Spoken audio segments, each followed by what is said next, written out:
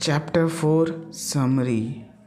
People are not interested in you, they are interested in themselves.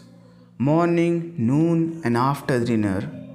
It is the individual who isn't interested in his fellow man who has the greatest difficulties in his life and provides greatest injuries to others.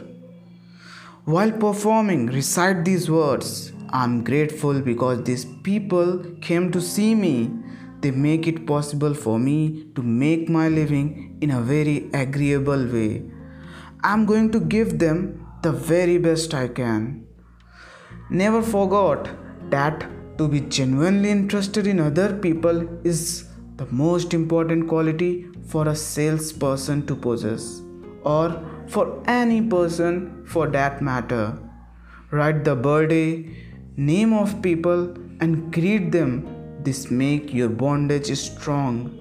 When somebody calls you on the telephone, use the same psychology. Say hello in tone that be speak how pleased you are to have the person called you.